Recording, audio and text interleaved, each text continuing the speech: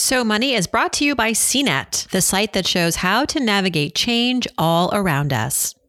So Money episode 1411, Financial Infidelity, the Cost of Divorce, and what all spouses need to know about money. You're listening to So Money with award-winning money guru Farnoosh Torabi. Each day, get a 30-minute dose of financial inspiration from the world's top business minds, authors, influencers, and from Farnoosh herself. Looking for ways to save on gas or double your double coupons? Sorry, you're in the wrong place. Seeking profound ways to live a richer, happier life. Welcome to So Money. What am I talking about when I say financial infidelity? It might be spending outside of our agreements that we've made about spending. It might be secret spending. It might be wasting money. It might be what I call sex, drugs, and rock and roll.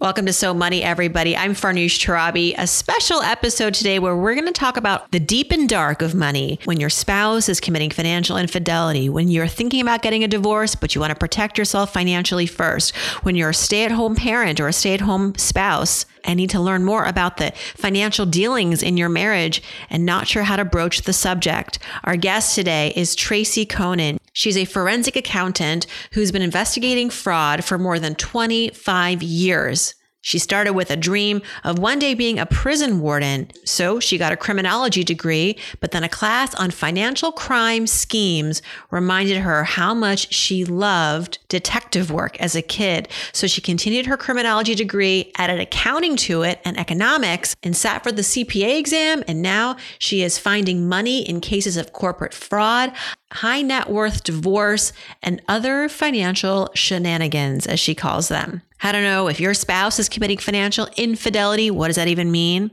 Important steps to take before you announce that you want a divorce, and the bare financial minimum every person in a relationship should know about their money. Here's Tracy Conan.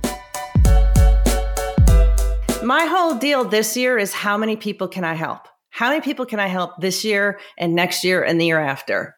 And I don't have to be cool to help people, right? Tracy, you are so cool. You are so money, and you are on the podcast. I am so grateful for your existence and the fact that you are also a late night social media owl, because I posted frantically that I had a gap in the show unexpectedly, reached out to the community on Instagram, got flooded with offers to come on. I was like, who's an expert? I need a money expert for the podcast. And I got a lot of people writing in. So thank you to everybody. But Tracy, you really caught my attention because it just happened that I was working on a piece about stay-at-home parenting and advice for parents that are not working out of the home, or I should say even virtually, just not earning their own paycheck, and how to create your own financial autonomy and independence in a marriage where you're not the breadwinner or the sole breadwinner. We'll get to that because you have so much to offer. You have so much to help us with. You are 25 years, someone who's been investigating financial fraud. How does someone get into that field? So for me, it was a little bit by accident. I went to college to get a criminology degree, and my career goal was to become a prison warden. What? And everyone... Yes, that's the reaction every single time, because no one has ever met anyone who said, my career goal is to become a prison warden, right? What was in your mind, what was that job going to be like?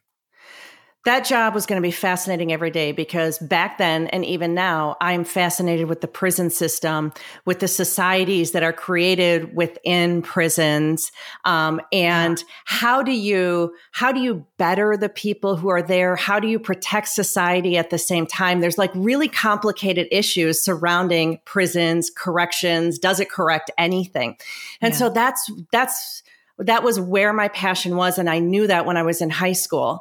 So here I run off to get a criminology degree. And my sophomore year of the program, there was an elective offer that was only offered once every 3 or 4 years. And it was called financial crime investigation. And I said, oh, that kind of sounds interesting. I'm going to take an elective now, because if I don't take this now, I'll never get a chance to again. That's where I learned about doing forensic accounting and fraud investigations. And I was like hooked. So I said, okay, I'm going to take an accounting course, see how I do. Of course, I aced it, and we were off to the races. And it's sort of been one track mind ever since. And what year was that? Oh gosh, I'm so old. Let's see. So that course would have been in 1991 or 92. Okay. And so we didn't talk about forensic accounting then. They didn't call it forensic accounting. You were so ahead of it because, I mean, the thing is, I don't think white collar crime is new, but the fact that it has come to our attention and like the Enrons of the world and the Tycos of the world. That's why I got into personal finance and financial reporting, to be honest, Tracy. Like I wasn't interested in just, unveiling these crimes, but I was interested in reporting on them and understanding them and then like sort of distilling it to everyday people. Like, here's what's happening at the high level, corporate level. Like, I feel like personal finance business news became front page news because of corporate white collar crime. Right. And you were in the thick of it, probably researching and investigating. What were some of the craziest things that you've investigated? I get questions like that all the time. And to me, they're not that crazy, right? The schemes are kind of all the same. What fascinates me more than the specifics of a particular crime is the psychology behind it. Mm-hmm. Who has to be deceived in the process? So I think the divorce work that I do sort of strikes a chord with me because that is the ultimate deceit, right? That one person that you promise to be true to forever. And then there was financial infidelity or other things like that. I've only had one case in my life that I couldn't crack. We know for sure that the CEO was stealing just because of the company was selling like crazy, never had any money, couldn't figure out where the money was going. And we spent months and could not figure out what he was doing to cook the books. So that's probably the craziest thing I've ever investigated for that very reason. Like, wait a second, why can't I crack this one? Oh, man. Right? So I come on your show and talk about my failures. I love it. I love the transparency. Well, Bernie Madoff, okay, that was, talk about like more recent, crimes of massive scale. That was like a $50 billion swindle, which left many people just losing their entire life savings. Some of them who've come on this show and talked about it, how life has been since. How do people get away with this stuff for so long? So I think they get away with it for so long because people aren't looking for it, right? We trust people. In order for you to have a business with employees, you have to entrust them with things. You have to assume they're doing their job. You have to give them authority and independence. And if you're not a money wizard, then you're probably not paying as close attention as you could. However, I will say this, especially in small businesses, there is a lack of oversight. So you've got a small business, you've got 10 employees, you're the owner. My best piece of advice, and the one that goes untaken so often, is look at your bank statement every month. Mm-hmm. I know you have an accounting department or an accounting person, but look at your bank statement every month and make sure your accounting employees know you're looking at the bank statement, because that is part of deterring them from committing fraud. If they know you are actively involved, they're less likely to steal. And if you really are actively involved, if something goes awry in the bank statement, you're probably going to see it. That's great advice. Well, and as you're saying, this totally applies to marriages. If we think of marriage as a business or a union or, a partnership, break it down for us in a marriage. Okay. So I'm going to start wide. I'm going to start with everybody who's in a relationship. Here's what you need to know in order to protect yourself in the event that there may be some infidelity, financial infidelity going on. And then we'll get into specific relationships where maybe one person isn't working, isn't earning. And I tend to think that person it sort of turns a blind eye, or like you said, we give the person who's the chief financial officer the autonomy. And so we don't look at the statements. We don't ask questions. It's not just that we're not earning, we're just completely shutting ourselves out of the financial picture, putting a lot of faith and trust in another person. And how can that go wrong? Well, maybe you'll tell us, but tell us a little bit about what you have seen as a divorce forensic expert. What happens in a marriage when there is financial infidelity, and what's the in hindsight, the advice that you would give? Right. Everyone who gets into marriage makes a business decision about how the finances are going to be handled. Your marriage isn't a business transaction, but there is a business side to it. And most times the families choose that one spouse or the other is going to be responsible for paying the bills and keeping track of the money. It's a little bit easier than both being actively involved and then saying, well, did you pay that bill? Did you pay that bill? You know, who's got what? So it's super common that one person is responsible for the money and the other person trusts their spouse. And of course, that opens the door for that financial infidelity. And what am I talking about when I say financial infidelity? It might be spending outside of our agreements that we've made about spending. It might be secret spending. It might be wasting money. It might be what I call sex, drugs, and rock and roll. Even, you know, the white lies, the cover-ups about what's going on, I throw that all under financial infidelity. And it probably usually starts small, right? My husband doesn't like it that I go get a coffee at the corner coffee shop every morning, but I do it here and there. He doesn't notice. Pretty soon I do it every day. He still doesn't notice, right? So, and that's much like corporate fraud, where it typically starts small. Someone finds a gap in the system, exploits it, realizes no one has noticed, and then the door's open to something bigger. Mm-hmm. It's so true. And I see it on TikTok a lot. I don't know what is going on with Gen Z, y'all, but the advice about money in a marriage on TikTok, I want to burn it. I want to burn it down because I see these things trending like, you know, a woman walking into the house with her shopping bags, all discreet, like hiding, tiptoeing up the stairs. I got to hide this before my husband comes home. Or stay-at-home moms and stay-at-home dads. There was one in particular. There was one video of a young couple, a young woman. She asks, this is on video, she's asking her boyfriend, would it be okay if I become a stay-at-home mom when we get married? Asking for permission. And he's like, oh, honey, of course. Well, you don't pay for anything already. Like, so demeaning. And then he's like, I'll take care of you. I'll always work hard. I just want to like knock some sense into the younger generation too about the realities of courtship and marriage and like how money is so integral. And if you're not, okay, it's one thing if you don't want to be the one working, that's your choice, but don't put your head in the sand either. What's your advice for relationships, couples that where there's one person who's choosing not to work? This happens a lot, right? One person stays at home to raise the kids. Very typical. So I give my two biggest pieces of advice to the stay at home. One is always have your own money. Now, in an ideal situation, that means that you and your spouse have agreed that you have a certain amount of money that is yours to put in an account in your name only and spend as you choose. That would be ideal. I realize there are some situations, possibly abusive situations, where that wouldn't be, quote, allowed to happen. And in that case, you know, we might be in a situation where someone is trying to salt away some money little by little, quietly. I do think that having your own money is the most important thing ever. Here's why.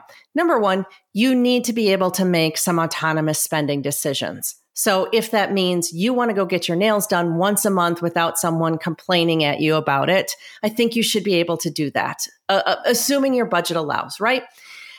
It's also important because if the marriage ever goes south, you need to have a source of money to pay an attorney to get the divorce filed, to potentially go get an apartment of your own and feed yourself. One of the most heartbreaking things I see is when the moneyed spouse, the one who is bringing in the money, cuts off the non-earning spouse at the time of divorce and says, go figure it out. Figure out how you're going to pay for an attorney. Figure out how you're going to pay for a place to live and put food on your own table because I'm not supporting you unless a judge says I have to. And I don't ever want anyone to feel trapped in a marriage because they don't have the resources to be able to go out and hire that attorney and find a place to live and feed themselves.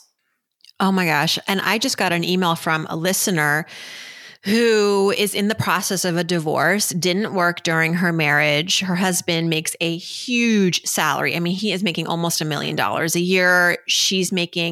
Fortunately, she's making something because she was someone who during her marriage got her master's, was slowly like chipping away at creating a career, makes $30,000 a year.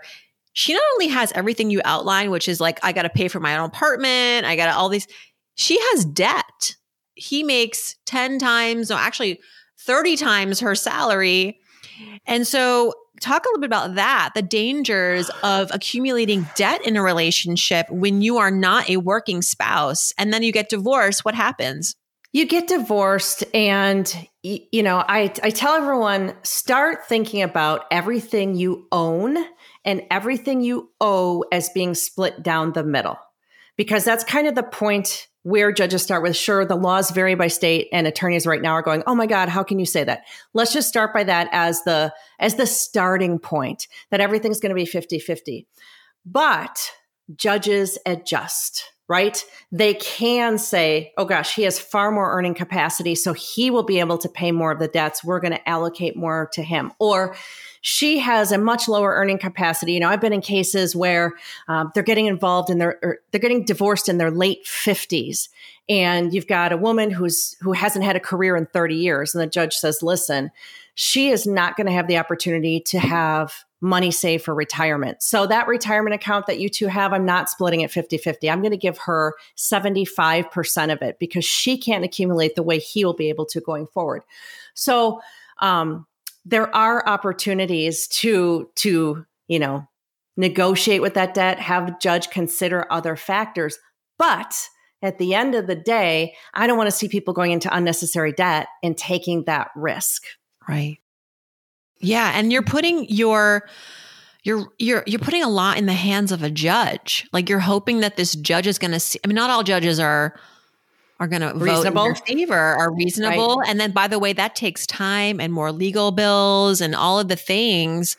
Divorce is expensive. Again, more reason to have your own money. Do you recommend that for the non-working spouse to receive like an allocation of the working spouse's income every paycheck or every month? Because let's be honest, the work that they're doing in the home has value and it is supporting the household and is why the working spouse can even work in the first place. So you don't know this, Farnoosh, but I am in the process of creating a product right now called the Marriage Money Guide.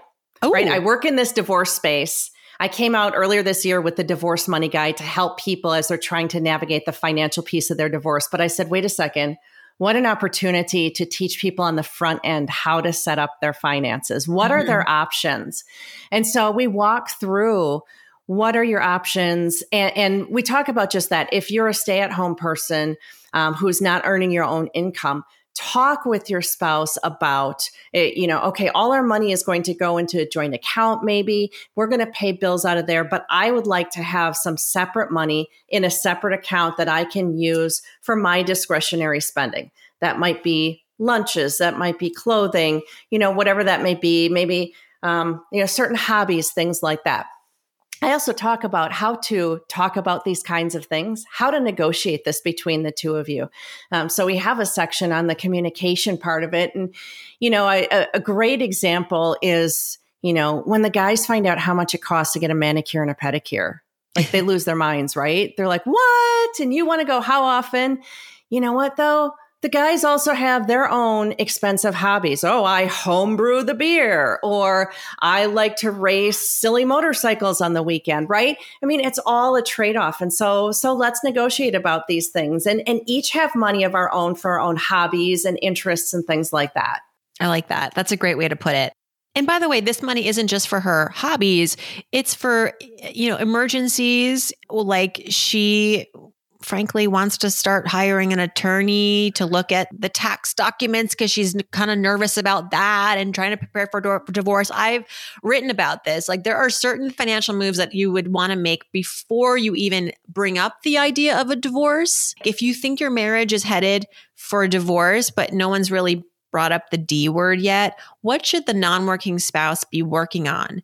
I would say getting your own credit card, just making sure that you have like your own financial profile and some money, your ducks lined up before you're like, okay, we need to get divorced, right? There's a lot that has to happen before you announce that. I talk a lot about getting that credit card in your name only before anyone thinks that divorce is on the horizon, especially if you don't have a job of your own.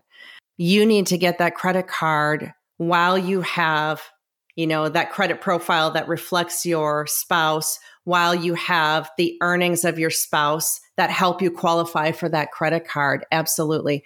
So very important. I talk a lot about running a credit report on yourself periodically.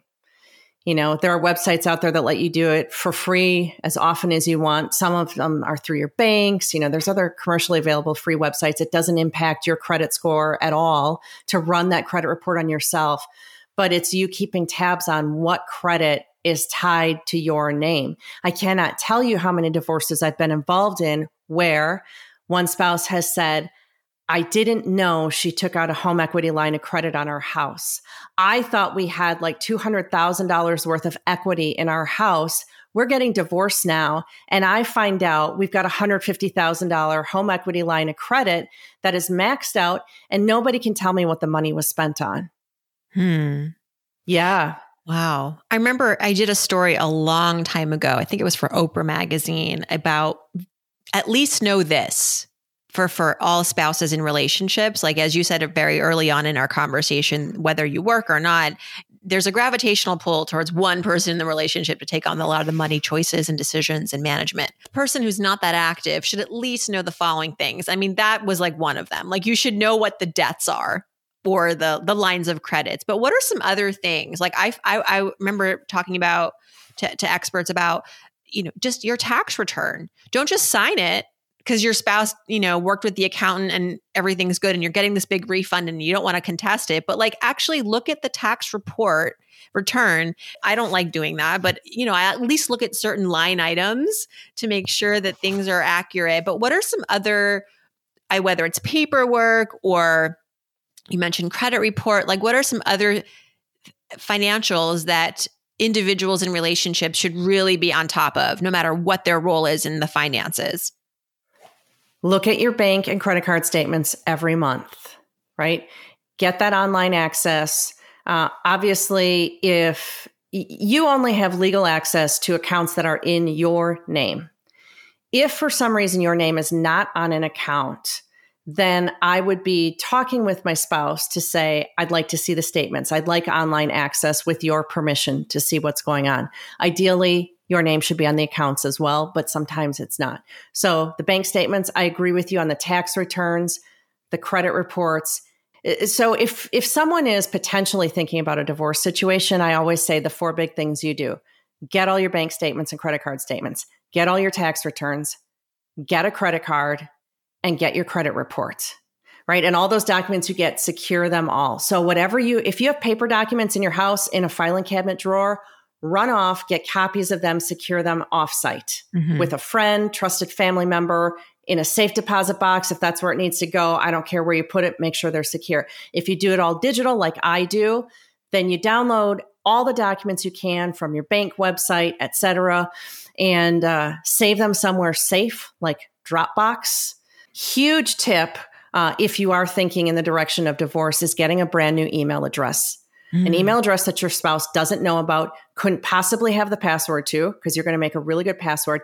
And most importantly, that email address has never been logged into any device that could be at your house. Not the old laptop, not the old iPad, not the old phone that is chucked in a closet somewhere, right? Have you ever, I did this a couple months ago. I came across a really old phone in a closet of mine, turned it on, it immediately connected to Wi-Fi and downloaded all my current emails. And I'm like, oh, no. See, this is why we get a brand new email address. So that could never happen to you. And your privacy could not be compromised. Tell me some of the extra risks or the heightened risks, financial risks for individuals who are stay-at-home parents. What I'm hearing is that it can be a little bit more work for that stay-at-home parent to be involved and to be financially secure in that marriage. And so just from your experience, what are some of the things to just watch out for? If this is something that you're considering, if this is the role that you want to have in your marriage, what are the potentially higher risks for you? The biggest risk you have is lack of information, because you don't know what you don't know. So you might say, hey, I know you're going to take care of the bills, but I still want to see those account statements every month. That's all fine and well for the accounts that you know about, but what about the accounts that you might not know about even existing, right? You've never banked at Wells Fargo before, so you're not even thinking about Wells Fargo Bank, but there happens to be an account there. So I think that's the greatest risk.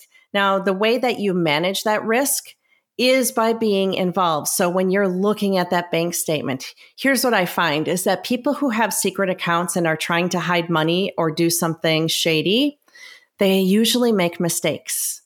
They will make a transfer to that Wells Fargo account that pops up on your bank statement as transfer to Wells Fargo. And then you'd say, well, wait a second, we don't do business as well at Wells Fargo. What's this for?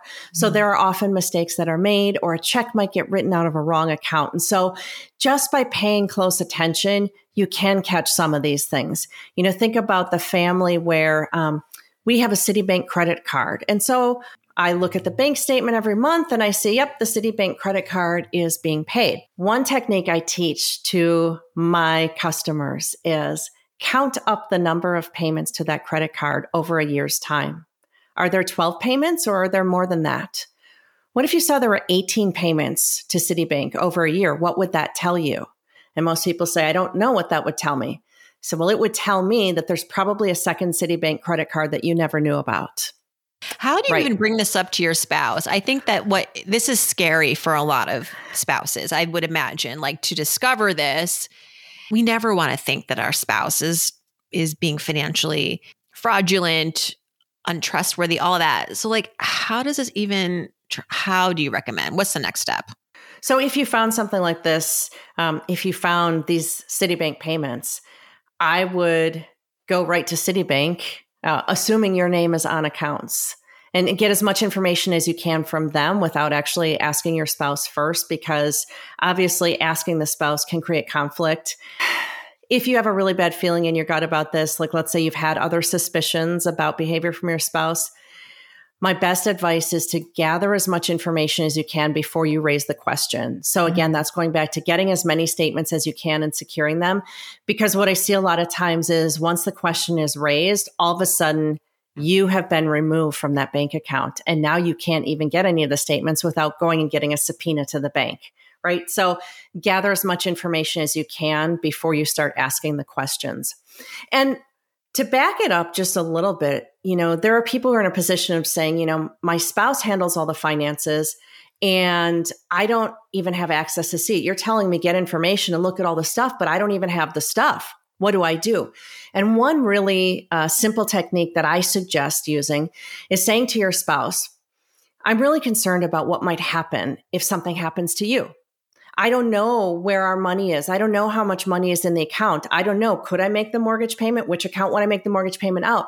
And the last thing I want, if you're in a coma or dead, is for me to be worrying about, am I able to pay our bills? And that's often a good non-confrontational way to start getting information. Yes. And I'm sure we all have an experience in our immediate family or friendships where that happens. I know my mom, one of her dear girlfriend's husbands suddenly passes away, 3 kids, huge mortgage. She's not working. She didn't know even how to write a check to the mortgage company, and thankfully he had life insurance. So she's able to eventually address all these outstanding financial bills and, carry on with her life financially. But it was really scary for her. And I think it was a wake up call to a lot of the other women in her friend group to go to their spouses and say, hey, we don't want to have that happen to us. Right. So unfortunately using a very, very difficult and sad example to inspire change in your own relationship. My mom, years ago, that was the exact, sentence that she came to my father with. They're in a very traditional marriage. My dad assumed a lot of the control of the finances, but my mom was really insistent and said, if something happens to you, I don't even know what to do, so he got it. And they, brought her into a lot of the conversations and the bank accounts and all the things, everything's transparent now. Would you say when you started in the 90s versus now, fortunately we have technology that can create a lot of the transparencies that you're pushing for in marriages to allow for this financial openness? I agree. There is a lot more openness. There's a lot better in terms of paper trails of money. Just the fact that, a lot of transactions are done electronically. And so it shows up on your bank statement as, electric bill payment to your electric company versus in the old days, it was a statement that said, check number 2035 in a dollar amount. And then you had to say to the bank, can I get a copy of that check? And they would say, sure, for $10, we'll give you a copy of that check, right? Just totally cumbersome. The electronic transactions, the availability of stuff online does make getting information a lot easier. So that is something that I'm grateful for in my line of work. Tracy, thank you so much for all this important information. We really kind of zigzagged and you were We covered a lot of ground. It's an important topic. Whatever kind of marriage you have, whatever stage you are in your relationship, it's always, I think the bottom line, the takeaway here is don't put your head in the sand. Please ask the questions, know where everything is. Don't be intimidated. I think that's part of it too. When there's a person who's making less or not or no money or has deferred a lot of the financial responsibilities to one partner, you want to give that person autonomy and you want to show you have trust, but you got to be realistic. You got to know things. There's also shame and embarrassment surrounding the concept of, I'm not earning money, because I think that we get certain messages about that. But also, if you're the person who isn't involved in keeping track of the money, there is sometimes shame there as well. Mm-hmm. Oh gosh, how did I let this get away from me? How come I don't know what's been going on? And so I do a lot of talking to people about, what? If you want to be informed, then get informed today. Don't let your shame or your embarrassment hold you back from that. Yeah. Because there are a lot of people in the same position as you. There are so many people who just don't know what's going on with their family's money. It's common. Let's just start making a change. Yeah. You are entitled to know all of it. Tracy Conan, thank you so much. We appreciate you. And I'll be looking for that kit. Please let me know when you've got that. Is it the money marriage kit that you're putting together? The Marriage Money Guide. Marriage Money Guide. I want to share that with our audience when you have it. So please. November is when it'll be out. All right, great. Awesome. Thank you. Well, thank you for having me. Thanks so much to Tracy for joining us. If you'd like her divorce money guide, go to divorcemoneyguide.com.